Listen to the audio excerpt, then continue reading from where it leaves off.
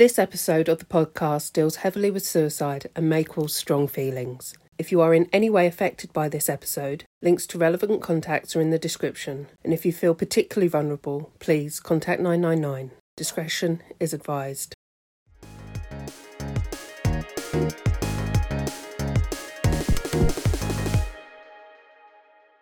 Right, welcome back to another episode of Mind Stigma with myself, Tom Perry.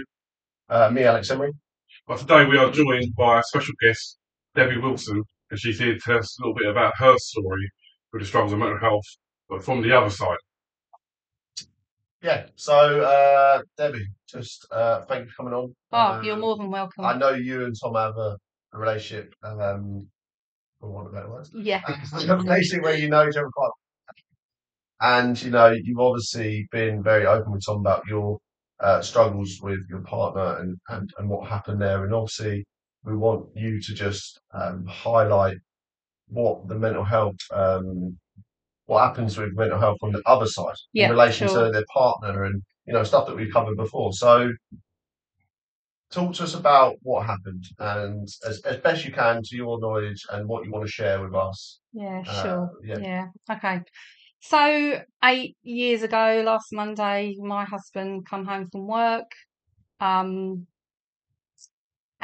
left the house an hour later and never came back. So as you can imagine, was traumatic. Police knocking on the door saying that they'd found his body. And unfortunately, he took his life by the friars at Alsford. And had hung himself. So, as you can imagine, total complete shock.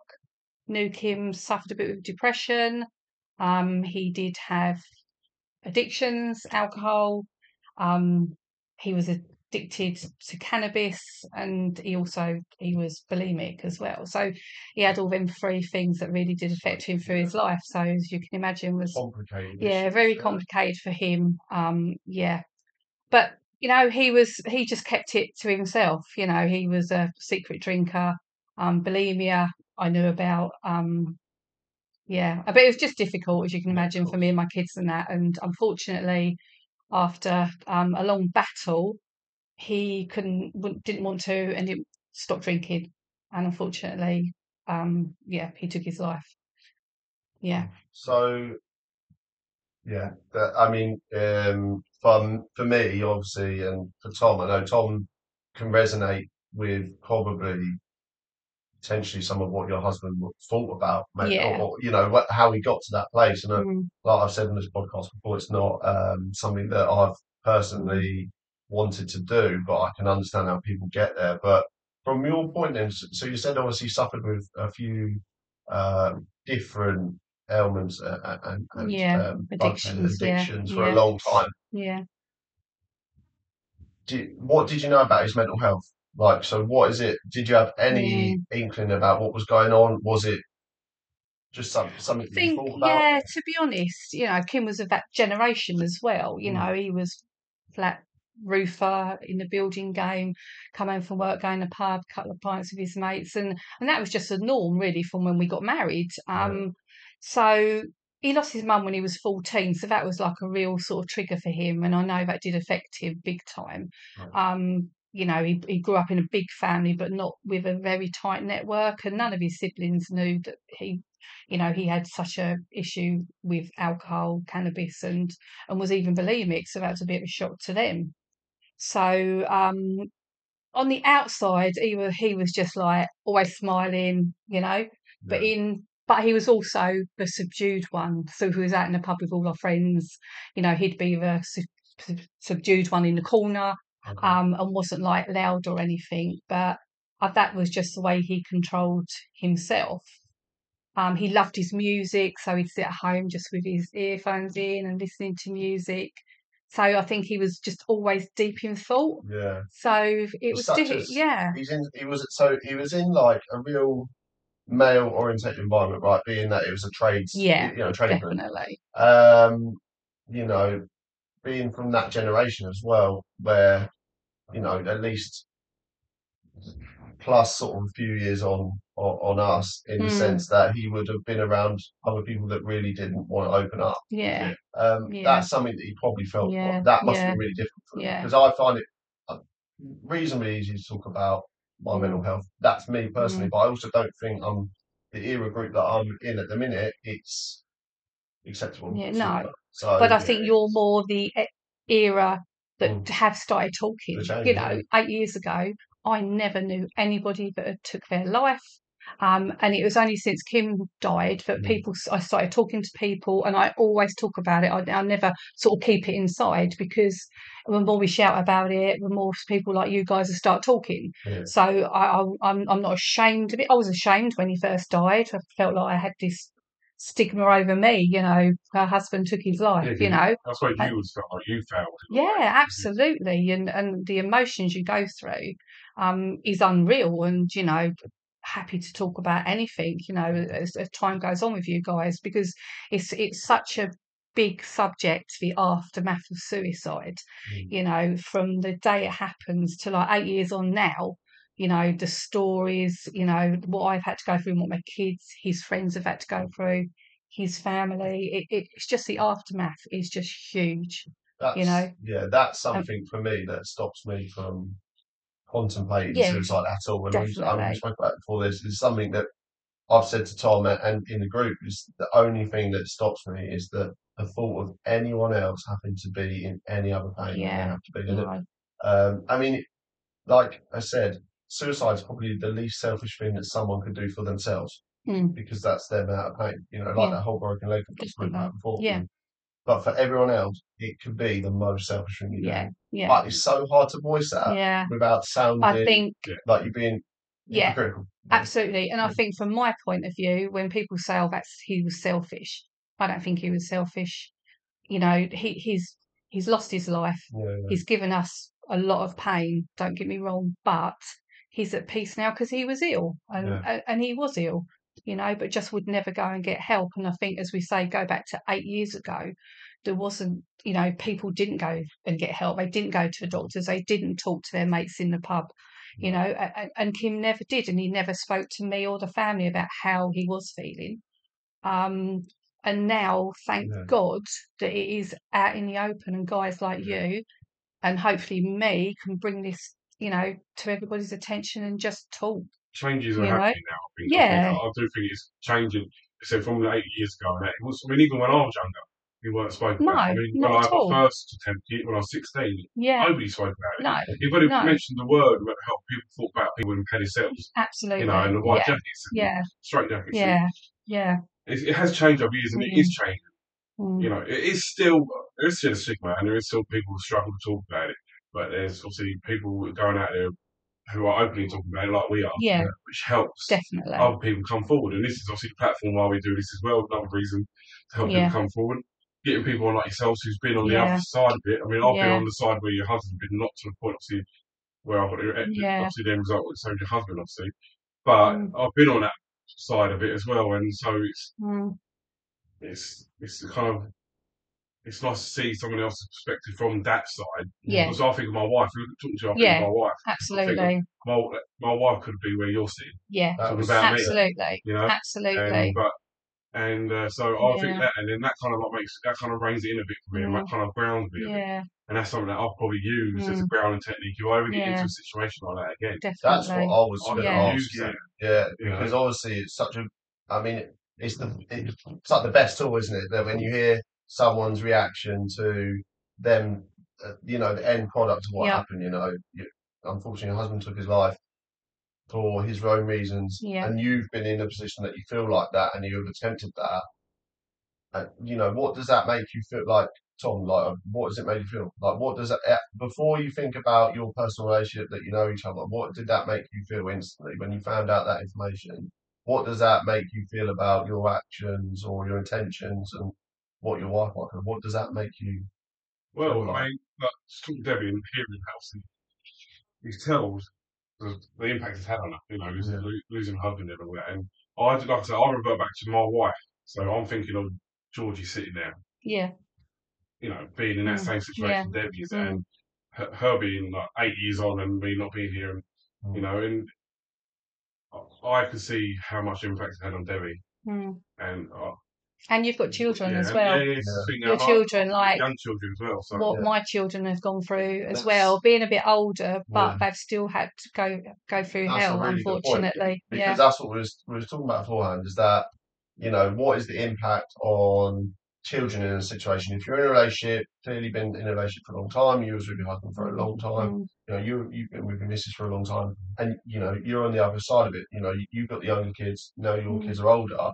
and this happened at an older age for them, wasn't it? It was a bit older. Yeah, Poppy was about 19, Joe 21, and Louis about 25. So quite big ages, and puberty's gone through, hit big, big changes in life, leaving school, moving into colleges, university, big, first proper jobs potentially. So these are big moves as well. And then on that other side of it, you've got, starting off learning the small stuff, really breaking through into school, building relationships, characteristics of themselves that are going to move on, and what's that impact had after obviously Kim died and took his life. What impact has that had on your relationship with your kids, or your kids' relationship with you? What does that look like now? We are so close; it's unreal. I think Poppy and Joe, my younger two, I wouldn't say affected more, but mentally, Poppy had just got into uni at Canterbury College to do social care degree.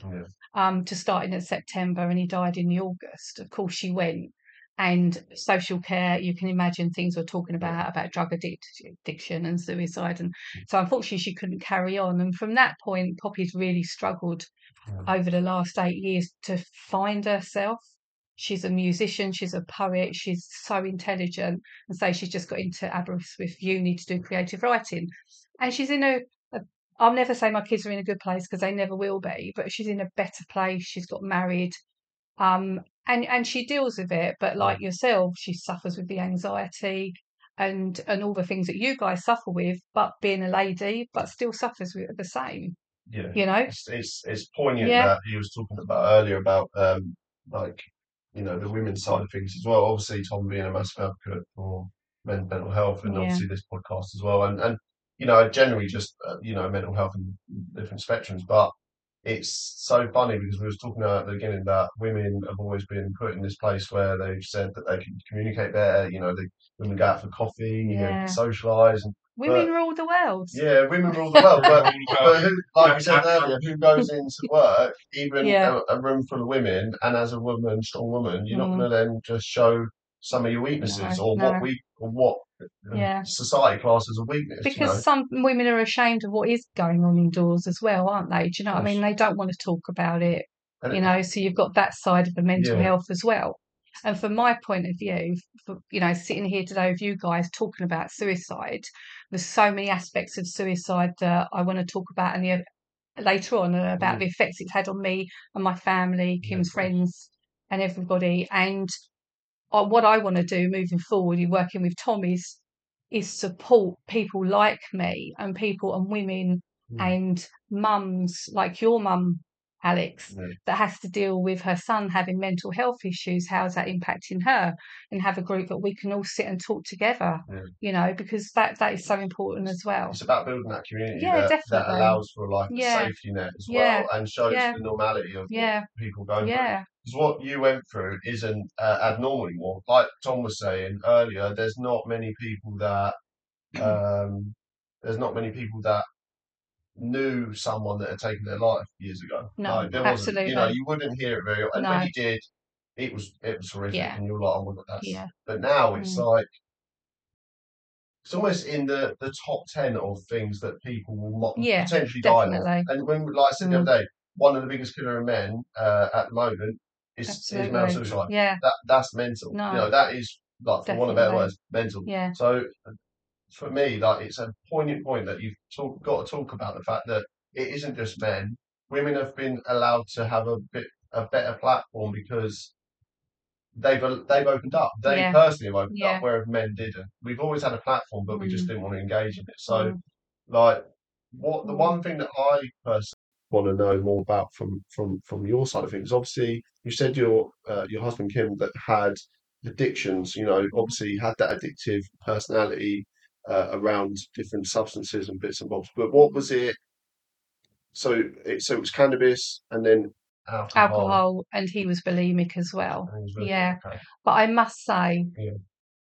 he was a beautiful man. He Mm. was beautiful, inside and out. He was so caring. He would just do anything for anybody. He was a great dad, but he just was ill, and I don't want to sit here and portray a bad, saying bad about him, because he wasn't, but unfortunately he had these illnesses, and bless him, he didn't have his mum from the age of 14. He didn't have that good care.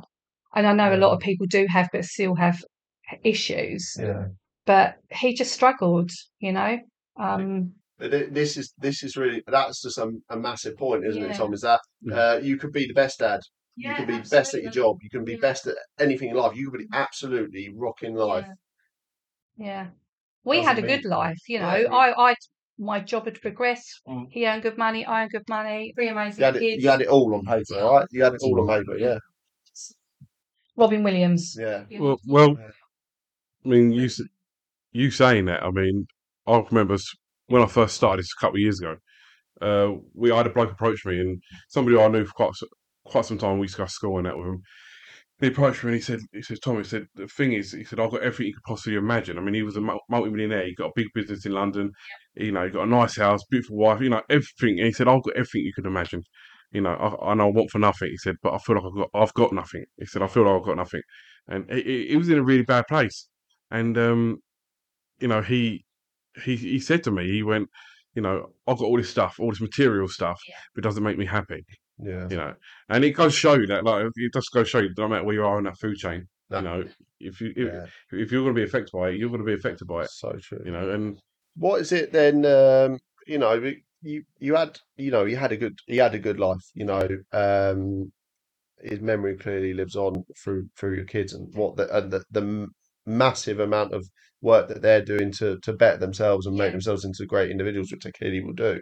But what is it that you saw in his addictions that you think potentially might have made that worse, if any? Was there something that you thought, because you spoke earlier about that it wasn't quite clear that addictive qualities were there when you first met, but probably was underlying. What, if any, was there any that really for you went, that's probably what made this situation a million times worse, or none of the above? So drugs, drink, is there one thing you could pin it and say that made this situation for him probably that's why he got to where he got to, or not at all?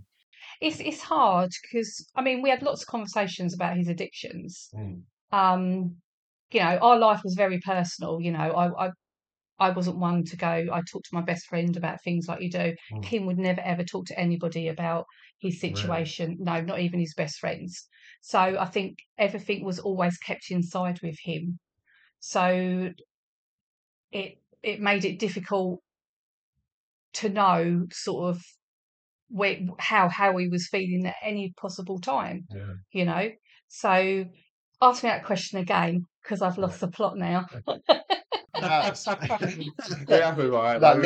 apologise. No, I was so mesmerised by what you were saying as well. But also, I just think my main point really, because I've worked with lasses that are dealing with addiction still already, and we've had partners come in to speak to us that are in absolute tatters about the whole situation, and they say, "Do you reckon that is the one thing that's making them feel down or depressed?" And I'm like, I don't think you can quite pin it on one thing. No, and I don't think you could pin it on Kim really, because I think it just over the years, but the one thing, he would never stop drinking. And we had conversations the Wednesday before he took his life on a Friday, which is very personal, but I'm happy to open up and talk about it. We had a long discussion about his drinking, and I'd said to him that I can't live like this no more, because we didn't have a social life really. My friends would go out, I didn't go out, he wouldn't go out. My kids had all got older, were going out doing their own thing, and we was at home. And when we did go out, because he'd been drinking before he went out, he didn't want to stay out. So it had a big impact on our life. It ruined that social aspect of drinking just being out, wasn't it? And this is then you start putting blame on yourself, because I did say to him that night, but you've got to choose. You have to make a choice. Unfortunately, And that night, I was in tears, he was in tears, and we both. He just said to me, Debbie, you won't like it, but I'm never going to stop drinking. And I just said, but then I can't live like this. And that's being very open and honest with you. And we went to bed that evening. He stroked my face and just said to me, I'll always love you. And you've always been here for me, and I know what I've got to do. So I'm thinking, oh, okay, he knows what he's got to do. So there's me thinking he's going to Maybe stop switched onto drinking, it, thinking, right, okay, this is the time I'm going to stop drinking. And then 2 days later, he took his life.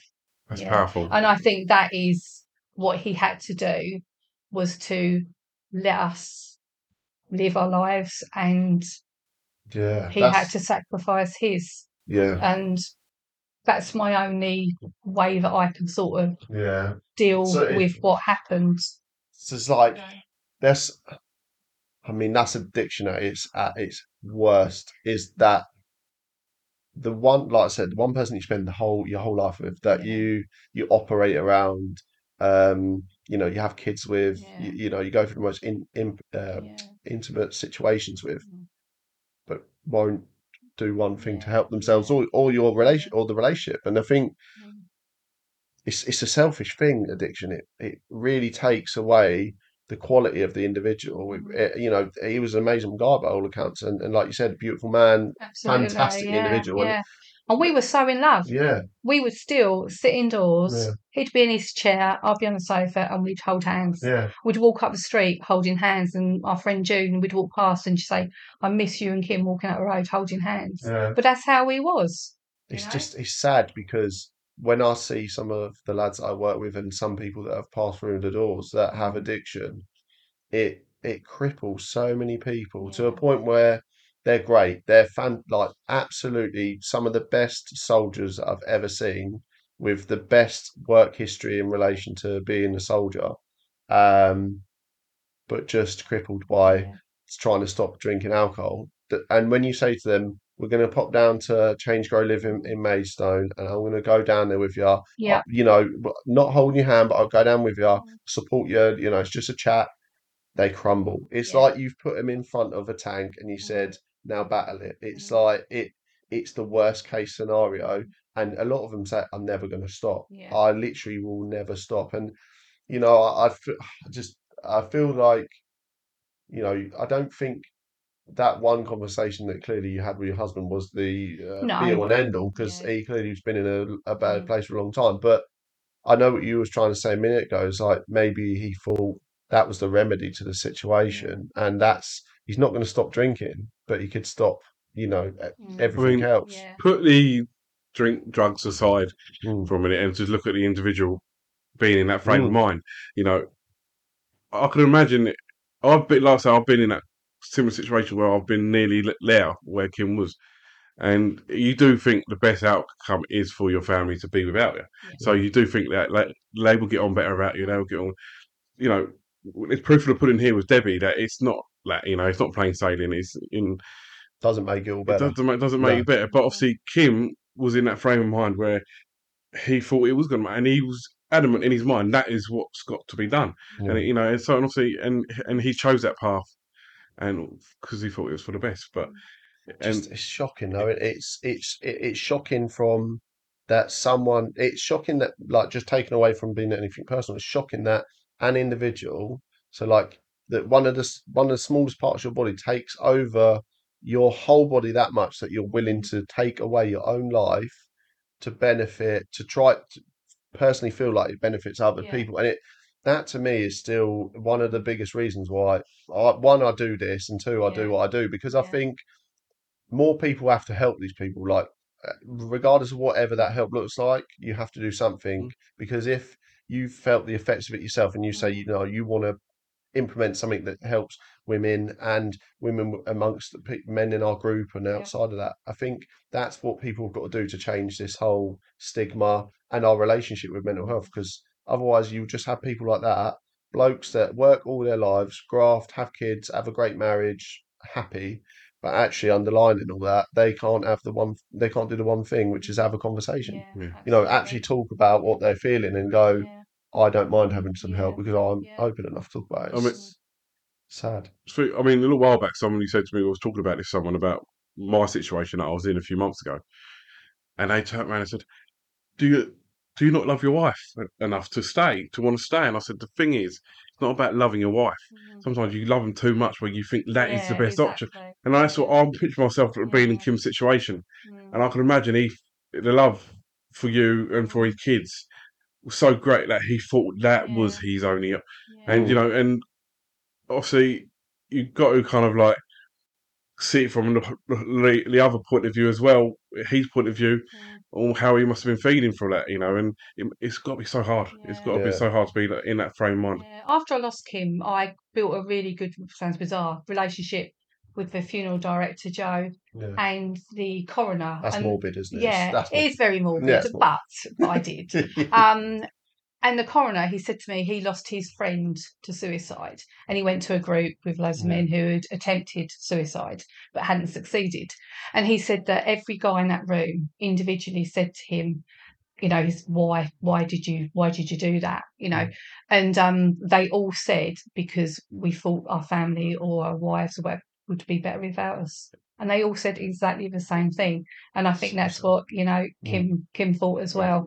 Because that's so much love. I think that actually, it's hard to say because you don't want to say it and glorify it and make it. No. But I also get it because when you're in love with someone or in love with your family and your friends, and you respect them enough that you know that the pain that you're putting them through, to imagine then having to end that, like, I mean, I almost applaud people for being that strong. Meant like to be able to go to that. It's such a weird mixed emotion to me because I don't really know whether they've done something that's amazing in the sense that it takes them to a really good place for them, right? So I think that's great for them, but for everyone else, who they thought they were doing the best thing for, it is the worst situation. So that's why I'm sitting here with you guys today, really, so people can listen to and think The other about side of it. the other side of it, because Kim was struggling with mental health, absolutely, but now I do a bit, not madly, because I don't know, I'm lucky, I'm quite a strong person, but my children do, which is going to affect, you know, I've got 2 grandchildren, 7, 9 years old. When the day comes when we have to tell them what actually happened to their granddad, because Lily thinks that he's hurt his leg and gone to heaven, you know. So it's the knock-on effect, and I mean that's the biggest point, isn't it, about this particular podcast today for me, is that hopefully anyone that's sitting the other side of this is going, you know what, I've heard what Debbie's had to say, I've heard what that Tom's had to say. It's not about making an informed decision. I don't want anyone to be sitting the other side and going, well, now I've got all the coins and I've split them across and I've made them. It's not about that. It's actually going, just stop a minute, take on board what both these people are saying, that they're both good points. But the point is actually, have you exhausted all options first? You know, have you looked at the support you might be able to get, the lowest level support, that conversation with your partner, your friends, your family, the close people first, then start looking at all the other options, you know, medication, you know, start ticking the boxes first. Not to say once you've ticked all the boxes, you know, green light, but really think about what you're doing and the actions, because like well, proof's in the pudding, isn't it? You're sitting there, very strong woman for coming on and saying that, but you shouldn't be in that position. You know, you shouldn't be in that position. But it's probably, mate, like you said earlier, and like I said, the only way to get stronger in life is to overcome real hardship and bad situations. You should never have gone through that situation, but you have, and now your kids will probably be a million times stronger for it. You will be a million times stronger for it, and that's an almost positive legacy that your husband's then passed on. Is to show that mental health is massive and it needs looking at. It needs people like us, people like yourself, coming forward to talk openly about it, because otherwise we'll have more situations where we have wives sitting there or husbands sitting there, or, you know, mums and fathers sitting there going, actually they didn't speak about it. I think I said right from the start when Kim died, I just, you know, once I'd got my head around what had actually happened, because for weeks and months it was like I was like in a dream. Do you know what I mean? I just couldn't believe it. But I always said that I didn't want his death to be in vain, and if I can do something to help just one person not take their life, the same as you guys sitting here, then we've achieved something. But yeah, exactly. Fantastic. and that's why everybody's just got to talk and be open and honest. And it's not weak to talk. But if you could say one thing today, like about somebody who might be in that situation, what would you say? What would you say to them? If Kim knew the devastation that he was caused after taking his life, I truly believe he wouldn't have done it. I truly believe that. But I think from Kim's point of view, and all them years ago, he knew nobody that had been in that situation I knew of. So he didn't know what the aftermath was going to be. And that's what I'd say. I mean, Powerful, very yeah, I don't even know how you'd summarize it because it's so difficult. I mean, something that I wanted to ask actually and speak about was what reception did you get from everyone else about what Kim did, and what did you get like what sort of reaction did you get from people? Because when you were talking about people that end up with a bereavement, and their partner passes away, you get time off work, blah blah blah, Yeah. and Yeah. it's really hard. Mm. But what did you get? What reception did you get from people? Like, did they know how to tackle this? Like, To be honest, it was just so difficult because 2 days after we had the press on the door. It was in the Kent Messenger. It was because he'd done it on local land. Local people had to vote, so we had all that on top of everything as well. yeah, But family and friends, and we was both born in Eccles. We yeah, both grew up in the village. We got married when I was 25, he was 27. So everybody knew us. So I was blessed with so many good people around me, but so many people that were just absolutely devastated and shocked because Kim, like myself, knew everybody in the village. He knew so many people around. There was 500 people at his funeral. Everybody was great. Yeah. And I was blessed, and my kids were blessed that we had so much love around us, and we still have. you imagine you now. I imagine for I don't know, Tom, so you grew up in the area that you did. You grow up in the area? Yeah, I grew up Wasn't it? Yeah. around So Southern East Malling and that, yes. yeah. So I mean, it's potentially easier because you've got people that you can relate to that you kind of know, so you can release a little bit of that pain a little bit Yeah. easier and quicker. Yeah. But I think for some people, and the people that I know that I've kind of met along the way, is that the communication that they get from their partner committing suicide, whether it be male or female, it's just this whole they're selfish Yeah. conversation. And I think Yeah. it's so Yeah. damaging for Yeah. their partner Yeah. because then it must build up a hatred towards a person that you love potentially, or a real not there's no understanding of what happened. I So suppose I've never seen it as a yeah, selfish act, and I don't think my children have either. And yeah, his friends, I think his friends were like more shocked because they didn't know about all his addictions. yeah. But I've never seen it as a selfish act. No. Don't get me wrong. When I get up there, God help him. He's going to get But chewing, yeah. yeah, absolutely. Yeah. Cool, but I've never seen it as selfish. I've seen it as brave, It and is that he brave. done it Yeah. for me, my kids, So I mean, the in a words, mad way. yeah, the mads of Yeah, it is mad because the words around it are brave and strong, and being as that it causes so many issues. I mean, it almost isn't them things, but it is because, like I said, that person's in so much pain. The one person you love the most, you didn't want to see him in that pain anyway. You would have done absolutely anything as well, and I'd guarantee it. Whether it be medication, like I said, the broken leg thing, you would have paid for yeah, every ounce of physio if you knew that it exactly. was going to get him. Yeah, Like, and there isn't that out there. There's not.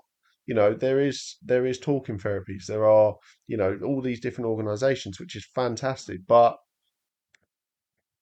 if you don't open up and you haven't shown wanting and you haven't been found at all, yeah, you just go under the wayside, and you Under don't walk right around with a broken leg. You under the go to radar. A&E and you get strapped up, exactly. and It's visible. yeah, it's Yeah, visible. yeah. And I suppose, and I said with Kim, he always had it. If you spoke to anybody, always had Mm, a smile on his face. yeah, You know, which is it.